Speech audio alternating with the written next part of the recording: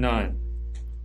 And we are in a section of the book of Romans where the Apostle Paul is addressing issues that you're not asking as a 21st century person.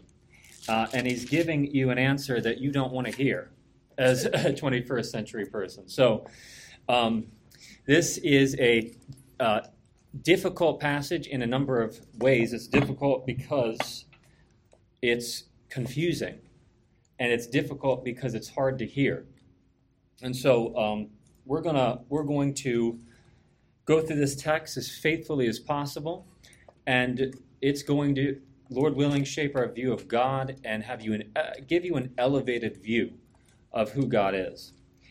Now, last week, Brother Patrick preached and opened up this issue.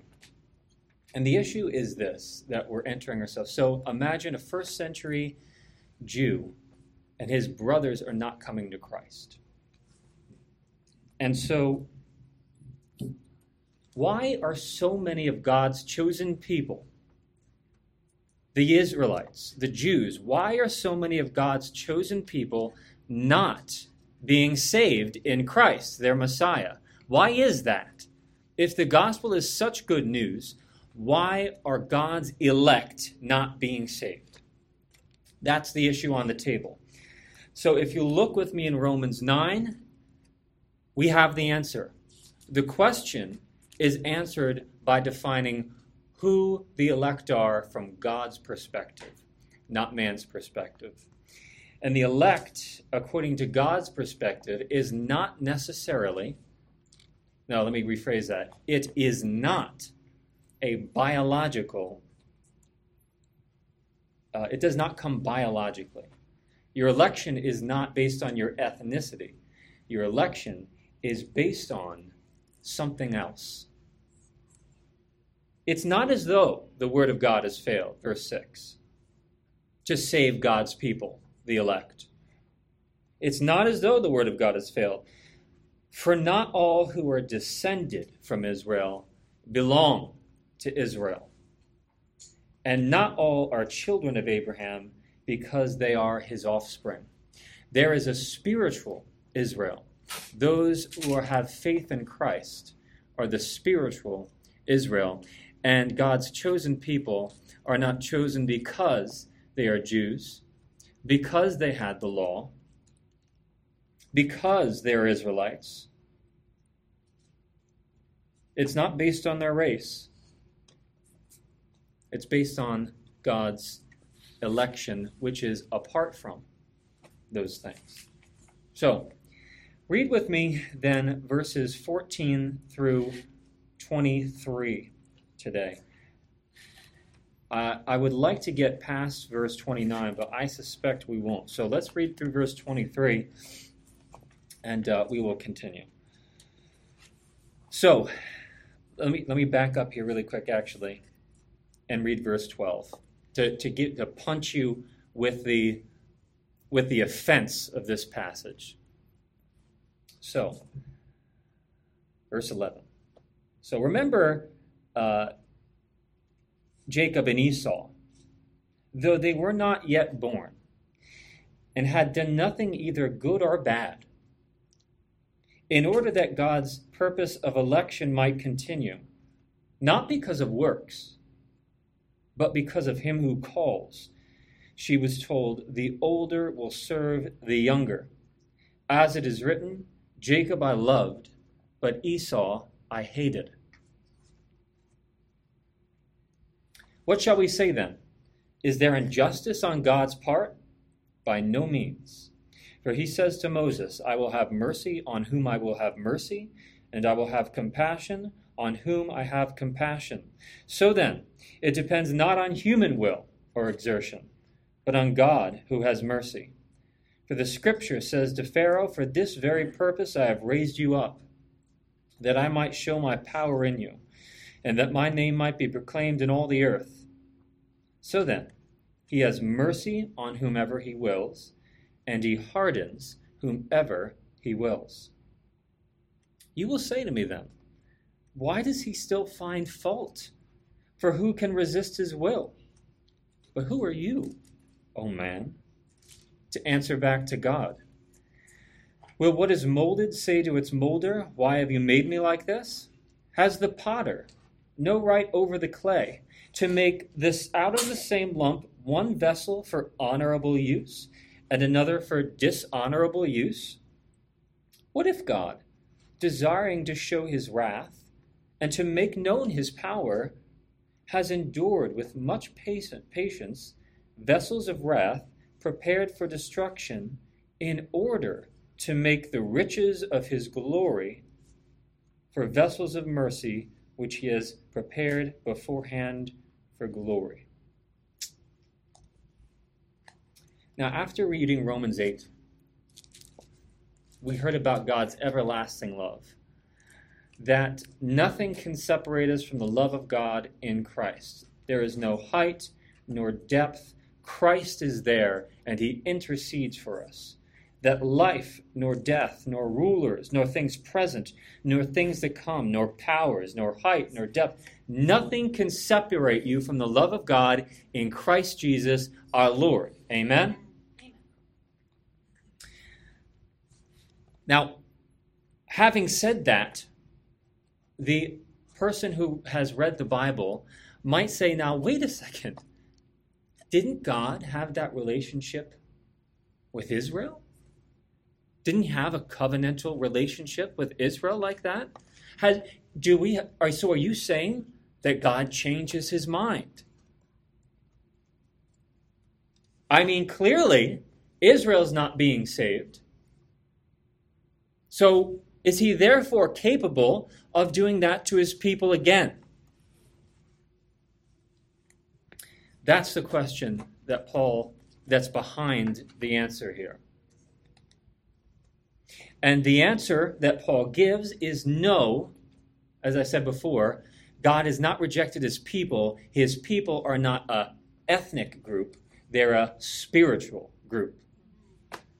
All right, so I'm going to walk through this text the best way I can. I'm going to give you my best read of it. Now, many of you are Bible readers and have been around Scripture for a long time, so you know what surrounds this passage. You know the debates, you know the confusion, but if you're not aware of what we're actually getting into today, let me tell you something. You're in the deep end of the theological pool today. And so this sermon is going to be intensely theological because that's what Paul's passage is about. This is a theological question we're asking. So I'm going to give you my best read of this today based on my reading of Scripture, my reading of this passage, and trying to put the whole Bible together. So walk through this with me verse by verse. I want to take one verse at a time and just trace the logic here through Paul's argument. So let me read verses 11 and 12 again about Jacob and Esau's birth. Before they were born, before they had done anything good or bad, in order that God's purpose of election might continue, not because somebody has worked so hard and impressed God with their piety, but because of him who calls. She was told, the mother was told, the older will serve the younger, as it is written, Jacob I loved, but Esau I hated. There is a redemptive meaning to this. Now we saw that hate is a Hebrew idiom, just like foreknow is a Hebrew idiom in chapter 8. If you remember my sermon a few weeks ago, it's those who God foreknew. He didn't just know about them. Knowledge in the Hebrew idiom means something more than knowing about. It means a love. It means an intimacy. Adam knew his wife Eve, and they bore a son. God said to Jeremiah, before you were in the womb, I knew you. So Adam knew more than about his wife Eve. He had an intimate relationship with his wife Eve. And God knew more than just simply about Jeremiah. He had a special, intimate love that's what love means in the Hebrew idiom. So to forelove means to love before, to foreknow means to love beforehand in a very special and unique way. Hate, likewise, in the Hebrew idiom, does not mean I wish you would die. Hate in the Hebrew idiom means there's two choices, and you prefer the one so strongly and so profoundly over the other that it looks like you're eschewing the former. Jesus said, you must hate your father and your mother if you want to serve me. When God saw that Jacob hated Leah, he blessed her. Now, he didn't want Leah to die, he preferred Rachel. Okay? So I want you to at least get that. I want to get that on the table. Nevertheless, what this passage does tell you, although he didn't want Esau to just die, he did choose Jacob over Esau. And it was before they had done anything good or bad. And so the question comes up, if God chooses people apart from anything about the person, is this unjust? Choosing, another word, a biblical word for that is election. Is that unjust then? If God chooses people apart from anything they have done, good or bad, is God unjust? The Apostle Paul gives an answer that must have been like a relief to the first century Jew, because the Greek gods were capricious, they were hateful, they came down and raped women, they were awful gods. And this was the lore surrounding this area. So Paul, are you saying that that's what you're saying Yahweh is like? And Paul says, by no means, verse 14. By no means. God is not unjust. He is good. The Lord is merciful and gracious, slow to anger and abounding in steadfast love. I'm reminded of Abraham interceding for the people of Sodom. And he says, surely if there are 10 righteous in the city, you will not destroy them. He says, God said, if there are 10 righteous, I will not destroy the city. Oh, what about 5? If there are 5 righteous, I will not destroy the city. God is never unfair or unjust. He is always just and he is always good. So please understand that what follows does not connote that God is somehow capricious or unfair. God is fair and he is just. Now, Paul backs that up now with Scripture. So he's speaking to the Jew here, and he says, consider what the Scripture itself has to say about God's choosing. Yahweh is a choosing God, and he backs it up with more Scripture. This time, God's speaking to Moses in Exodus 33:19. For God says to Moses, I will have mercy on whom I will have mercy, and I will have compassion on whom I will have compassion. So this is God's discriminatory choice that's being surfaced here by the Apostle Paul.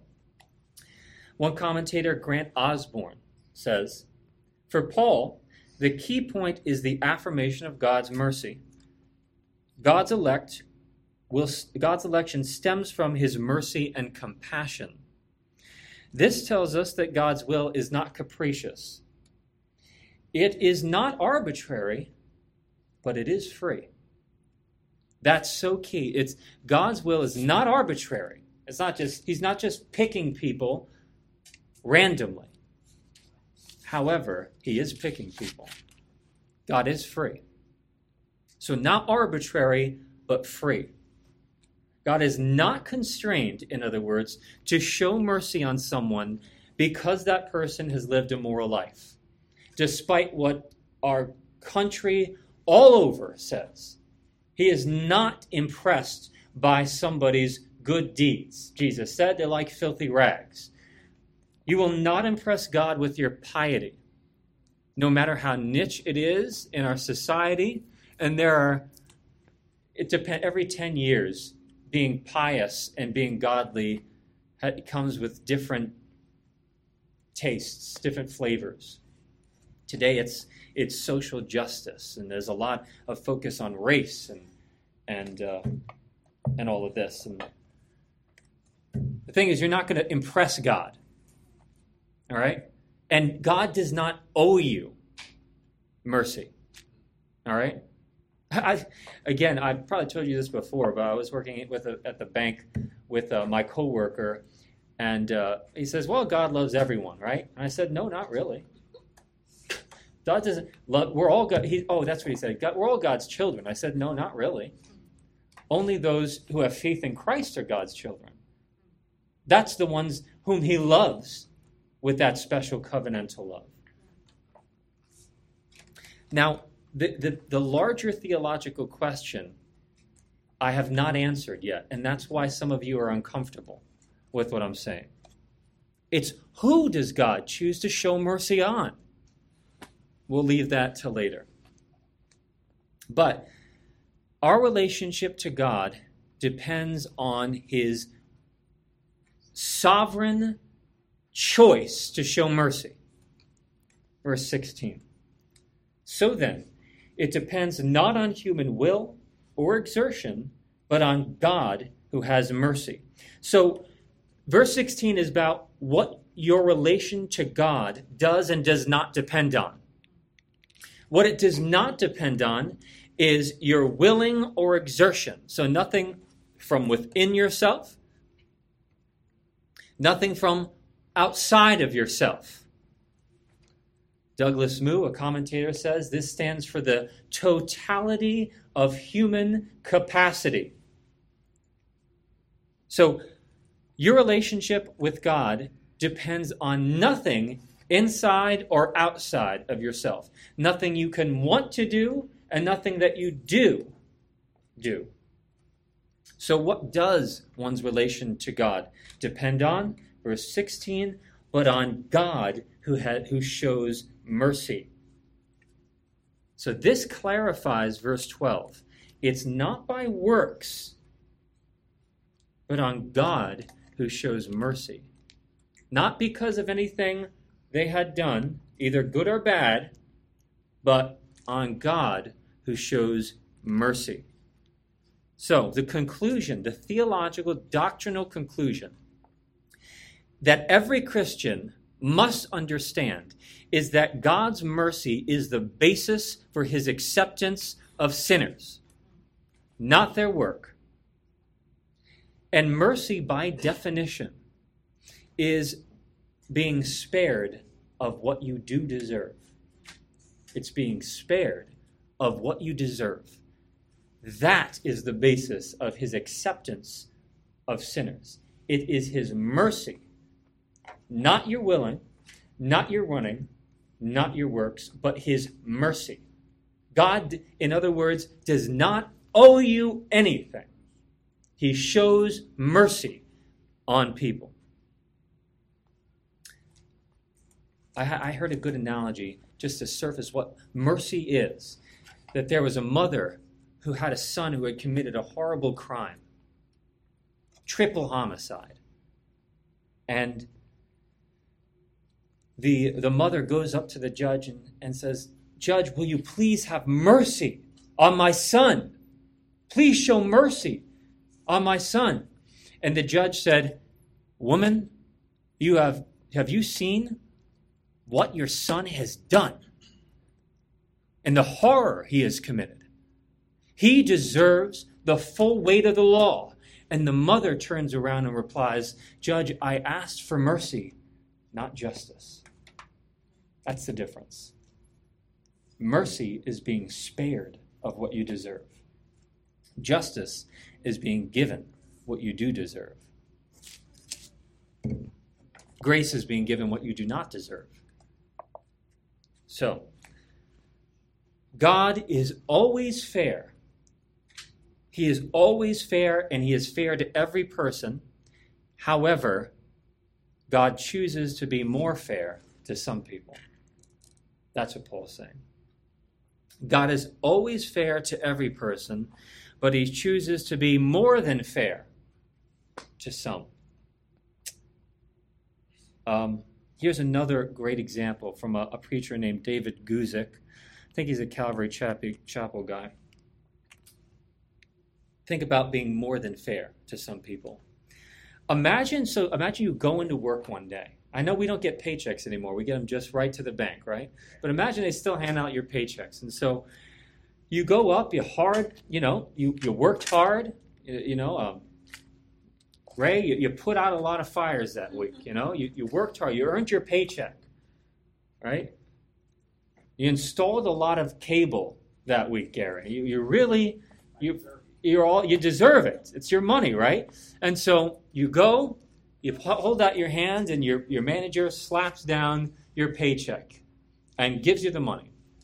And your friend right next to you is standing right next to you, and he opens out his hand, and your manager puts down the paycheck and $10,000 extra dollars.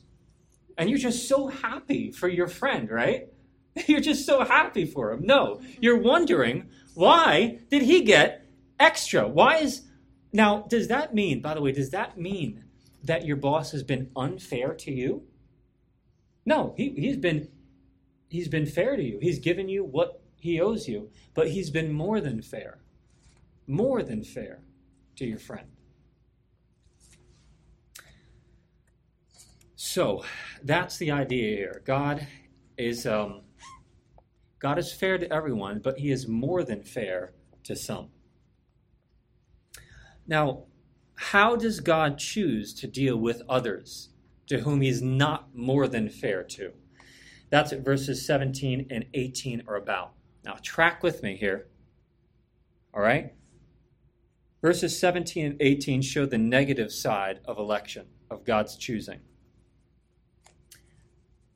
For the scripture says to Pharaoh, "For this very purpose I have raised you up, that I might show my power in you, and that my name might be proclaimed in all the earth." So then, he has mercy on whomever he wills, and he also hardens whomever he wills. Now, Pharaoh was the prototype of rebellion. Has everyone read the Pharaoh story? I see no one's hand. So none of you read the Pharaoh story. No. So the Pharaoh, really quick synopsis of Pharaoh is that Moses told Pharaoh, the Israelites are in Egypt, and God commissions Moses to tell Pharaoh, "Let my people go." And it's very interesting. In Exodus 5, 1 through 2, it says, "Afterward, Moses and Aaron went to Pharaoh and said, Thus says the Lord, the God of Israel, let my people go. But Pharaoh said, Who is the Lord, that I should obey him, that I should obey his voice and let his people go? I do not know the Lord. And moreover, I will not let Israel go." Just defiance against God. Here is a man, a king, maybe one of the most successful kingdoms at that time, armies and riches. And this sniveling slave with his slave people and his slave stuttering, with another old man comes to me saying some Jewish king, some God tells me to let my people go. I don't know the Lord. Imagine that kind of defiance. Well, here's what God says to that. He says to Moses, "Pharaoh will not listen to you," in Exodus 7, 4 and 5. "Then I will lay my hand on Egypt, and I will bring my hosts, my people, the children of Israel, out of the land of Egypt by great acts of judgment. Then the Egyptians shall know that I am the Lord, when I stretch out my hand against Egypt and bring out the people of Israel from among them. I love that, because God takes up Pharaoh on the challenge. Pharaoh says, I do not know the Lord. And God says, when I bring my great acts of judgment against Egypt, then they'll know me. They'll know me then.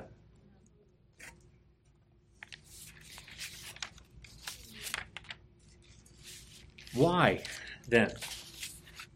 Why did God elevate Pharaoh? Step back from that scenario for a second. Why did God choose to elevate Pharaoh, a stubborn, rebellious, defiant individual, to his role, and then allow him to defy the Almighty Creator? Why did God allow him to do that? Answer: so that God's power might be shown through Pharaoh's defiance, his power to save and slaughter his enemies. Verse 17, for this purpose I have raised you up, that my power might be shown in you. You don't know me? You'll know me. And that my name might be proclaimed in all the earth. And it's so interesting. God wants his power, his glory, and his saving ability to be proclaimed in all the earth. That is indeed what the Great Commission is, right? We're bringing people under the authority of God in Christ through discipleship. And so Rahab, remember the prostitute Rahab in Jericho when the spies come?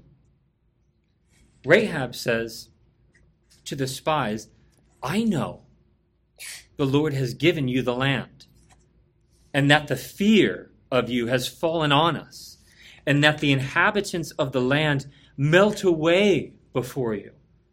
For we have heard how the Lord dried up the water of the Red Sea before you came out of Egypt, and what you did to the two kings of the Amorites beyond the Jordan, Sihon and Og, whom you devoted to destruction. And as soon as we heard it, our hearts melted, and there was no spirit left in any man because of you. For the Lord your God, he is God in the heavens and above and on the earth beneath. So, not only did Egypt know, not only did Pharaoh know, but the nations knew that God was mighty. And he was not to be trifled with. You don't know the Lord? Well, he's going to show you who he is. Amen. So God allows rebellious kings to defy God and threaten his people so that he might show that he is mighty to save and that he is mighty to judge his people against their enemies.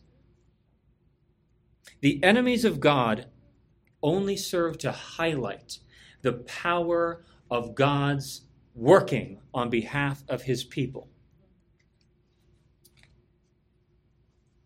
Verse 18.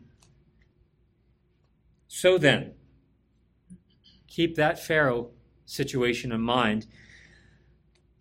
God has mercy on whomever he wills, and he hardens whomever he wills. God has mercy on whomever he wills, and he hardens whoever he wills for his purposes and for his glory. Now, what does it mean to harden? What does harden mean? To harden is the opposite of mercy in verse 18. He has mercy and he hardens.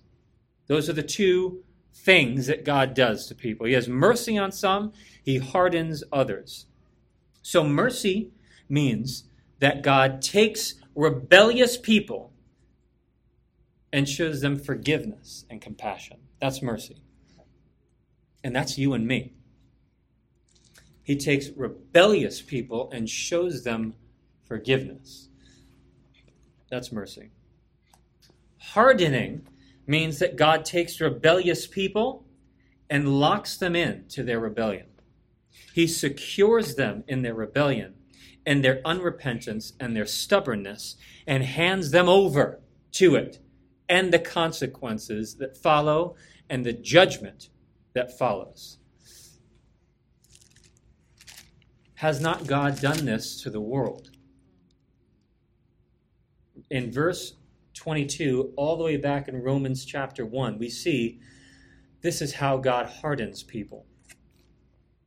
Claiming to be wise, men became fools and exchanged the glory of the immortal God for images resembling mortal man and birds and animals and creeping things. Therefore, God gave them up in the lusts of their hearts to impurity, to dishonoring their bodies among one another. God gives people up to their impurities. For this reason, God gave them up to dishonorable passions.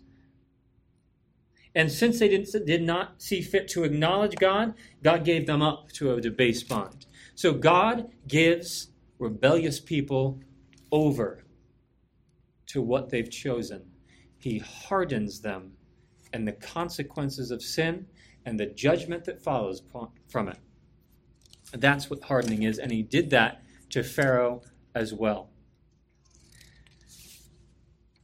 Now, the objection to this is verse 19. If God hardens people like that at the very point of their rebellion, so that they cannot turn back, they cannot repent anymore. If he hardens people at the point of their defiance, how can he find fault in them? You will say to me then, why does he still find fault? For who can resist his will? Now there are two kinds of responses to this. So this is a very hard passage. And some of you might be wondering, well, why does God choose? That does seem unfair. I'm wrestling with that. I'm struggling with that. I don't understand how that works. That's a tough thing to accept. I want to understand this. I want to bow the knee to God, but I want to understand how that works, why he chooses, why he hardens people, and then judges them. Why does he do this? That's one kind of response. That's allowed here. Here's another kind of response.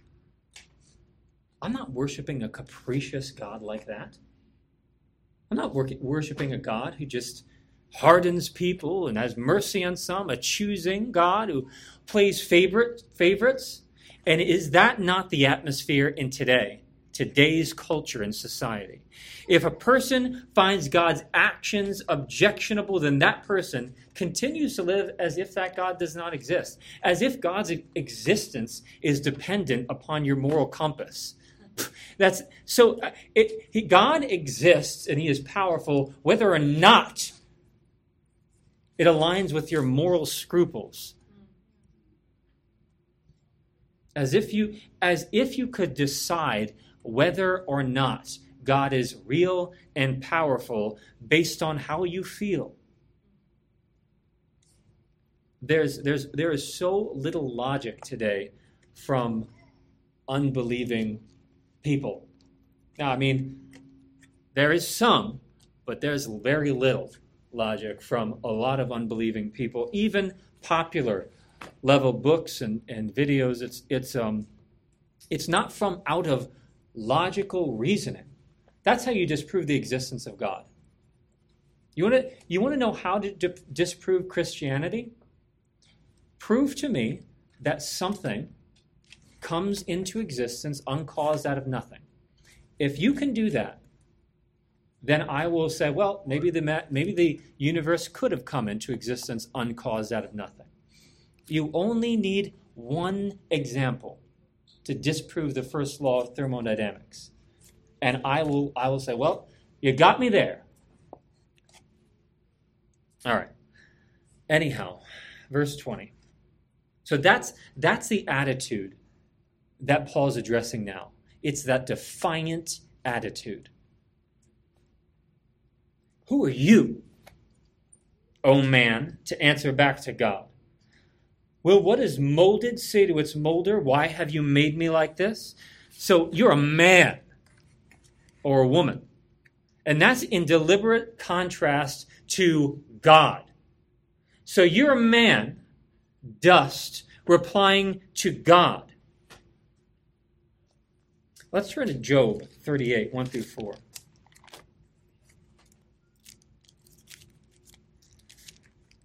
See if I can find it.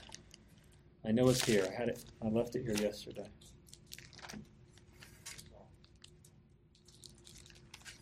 Job 38.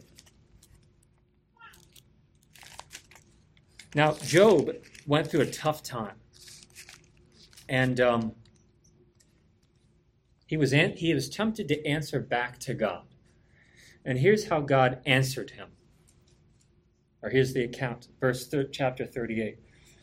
Then the Lord answered Job from out of the whirlwind and said, "Who is this that darkens my counsel with words without knowledge? Dress for action like a man. I will question you and you make it known to me. Where were you when I laid the foundation of the earth? Tell me if you have understanding." I just stop right there, but the point is, who are you? Did you speak the universe into existence? The blackness, the depth of the universe, the almost intimidating mass of creation. God spoke that out. So who are you to answer back to a being such as this, with immense power and glory? Now, notice Paul does not give an answer. Now, Paul is not saying that there is no answer to the question, but he is challenging an attitude of the creature presuming to judge the Creator. It's the attitude of the creature presuming to judge the Creator. Again, as if your moral compass is the referee between what God should and should not do. Who are you to reply back to God? Verse 21. Has the potter no right over the clay to make out of the same lump one vessel for honorable use and another for dishonorable use? So God has the right to do whatever he wants with humanity. So that should put the questioner in his or her place. We are dust, clay, and God can do whatever he wants with humanity. He is free to do that. Now, here's where Paul kind of takes a turn, and he gives us what is closest to an answer for why God chooses the hardening and showing of mercy in verse 21. Verse 22. What if God, Paul seems to be proposing a solution. What if God, desiring to show his wrath and to make known his power, has endured with much patience vessels of wrath prepared for destruction, in order to make the riches of his glory known on vessels of mercy, which he has prepared beforehand for glory? So what Paul is saying is, what if it is the case that God wants to bring down wrath on wicked individuals like Pharaoh today? What if that is the case?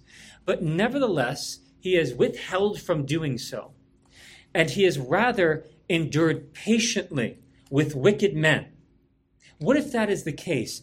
And what if he did it for the reason listed in verse 23? And what if he did it in order to make the riches of his glory for vessels of mercy? Now, what I think Paul seems to be saying, just from reading the passage, read one more time with me. I want you to come up with your own conclusion. Let's see if we match up. All right? Now, what if God, desiring to show his wrath and to make known his power, has actually endured with much patience vessels of wrath prepared for destruction in order to make known the riches of his glory for vessels of mercy, which he has prepared beforehand for glory. All right, now do you have your reason? Why has God chosen to not only create people who would rebel, but then to endure their rebellion and not show forth his wrath? Do you have your answer as to why he would do such a thing? Verse 23 seems to say, this is my best reading of the text, seems to say that the vessels of destruction are somehow instrumental to the salvation of vessels prepared for mercy. That is to say, God and his putting up with the sin and defiance of vessels prepared for destruction somehow benefits the elect.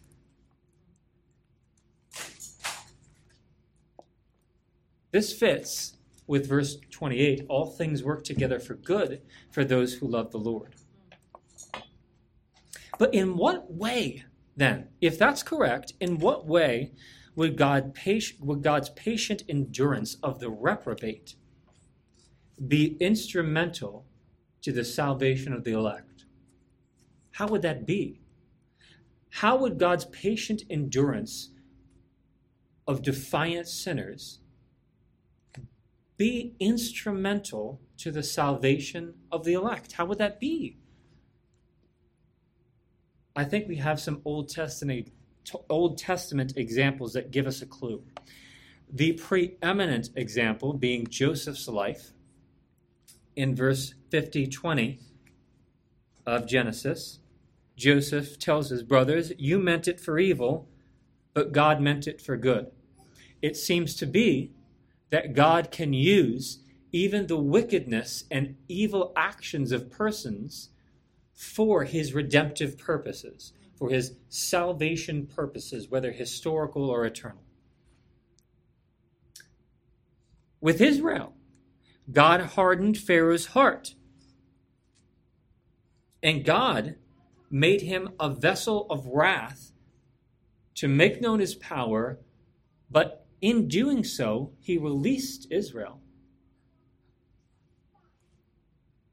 In the world today, it seems to be, based on reports, that Christianity is growing in China, of all places, which is one of the most hostile environments towards Christians, and Africa, and communist areas. And so it seems to be that God even uses wickedness and evil to water his church somehow. And that's the answer Paul gives.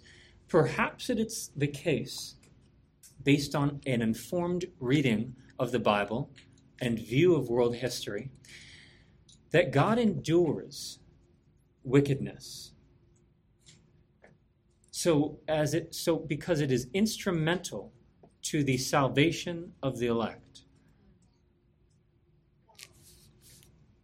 I'm going to stop there, exegeting the text. We'll get to the rest next week, but I just want to draw some conclusions together from this passage.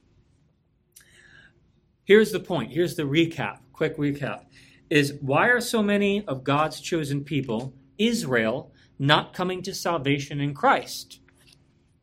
Answer: the reason God's chosen people have not come to salvation is because God's chosen people are not necessarily biological descendants of Israel. God's chosen people are a spiritual Israel. They are those upon whom God chooses to show mercy and forgiveness.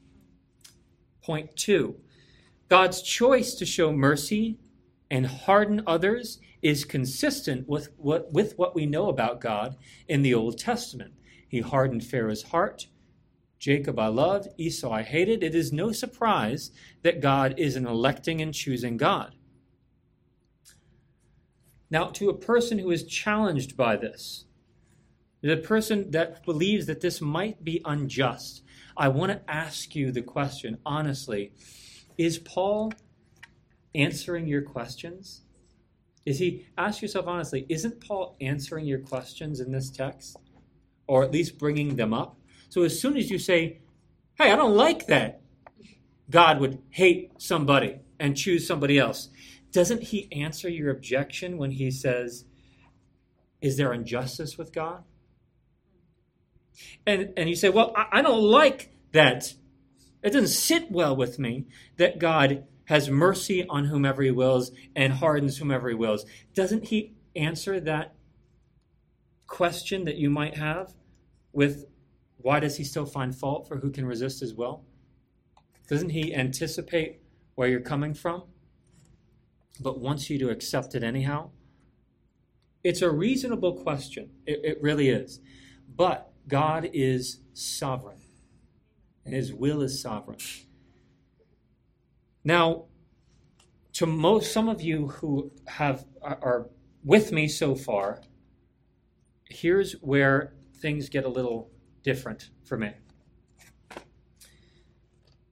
So God hardens some, he elects people, he chooses people, he hardens some, has mercies on others, right? My question is this, and your question must be this.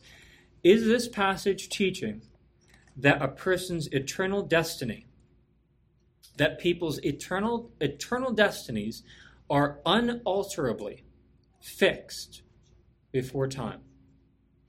In other words, is predestination absolute? Is this passage teaching that a person's destiny is unalterably fixed before time? Is predestination absolute? I want to say that is certainly possible based on an honest reading of this passage. And good brothers, perhaps some of the most faithful, upright, godly men I know and I admire, hold that view. And when you go to verse 13, Jacob I loved and Esau I hated. And when you go to verse 21, has not the potter right over the clay to make out of the same lump one vessel for honorable use and another for dishonorable use? It seems to me that that is a legitimate way to read the passage.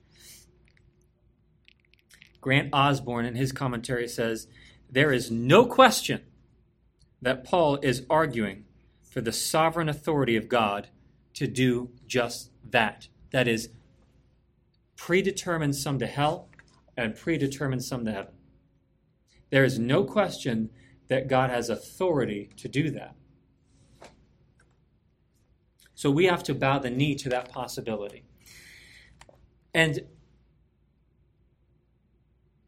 that is, let me just say what I want to say, and then I'll say what I else want to say. That's possible. However, it seems to me, and you don't have to agree with me, and I know you probably don't, a lot of you, but it seems to me that the Bible teaches, Scripture teaches, that elected individuals can be cut off and hardened individuals can be reconnected to the vine. If you'll turn with me to Romans 11 verse 19. I am suggesting that a person's predestination is a real thing, that God can and does at various times set the trajectories of certain persons' eternal destinies, perhaps all eternal destinies. My question is that decision unalterable? If you're foreknown and elect before the foundation of the world, is your destiny unalterable? Honestly, I don't see that in the Bible. And show me where I'm wrong. In Romans 11, verse 19. Paul, assuming that he is being consistent in his argumentation about Jews and Gentiles and election, says, then you will say, speaking to the Jew or a Gentile, branches were broken off so that I may be grafted in. That is true. They were broken off because of unbelief. But you stand fast through faith. Now, what does faith do for a person? It justifies them in the eyes of God through Christ. Faith reconciles them to God and unites them to Christ. And they stand fast through faith. So do not become proud, but fear. For God did not spare the natural branches, neither will he spare you, perhaps. Note then the kindness and severity of God. Severity towards those who have fallen, but kindness to you, provided you continue in his kindness. Otherwise, you too will be cut off. Drop presuppositions for a second, because I guarantee I've read just as much as you on this passage. Calvinists and Arminians.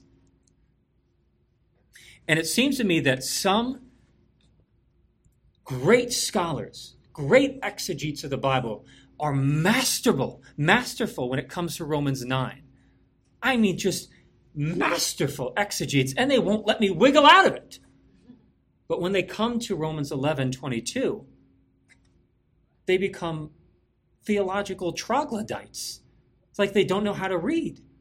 This is clear to me that those who had faith, who must stand firm, must continue to do so. Otherwise, God has the right to cut them off. Which shows to me that predestination, although God can fix and does fix eternal destinies, it seems to suggest that that is not an unalterable reality. What about for the hardened? What about for the hardened? Is their eternal destiny fixed? Verse 23. And even if they, that is, unbelieving Jews, if they do not continue in their unbelief, will be grafted back in, for God has the power to graft them in again. So you might reply, well, God is talking about people groups. Certainly he is, but people groups are comprised of individuals, are they not? And certainly Paul has that in view, verse 23. So, and even if they do not continue in their unbelief, they will be grafted back in, for God has the power to graft them in again. For you were cut from what is by nature a wild olive tree, and grafted in, that is, to God's promises to Israel, to a cultivated olive tree. How much more will these, the natural branches, be grafted back into their own olive tree?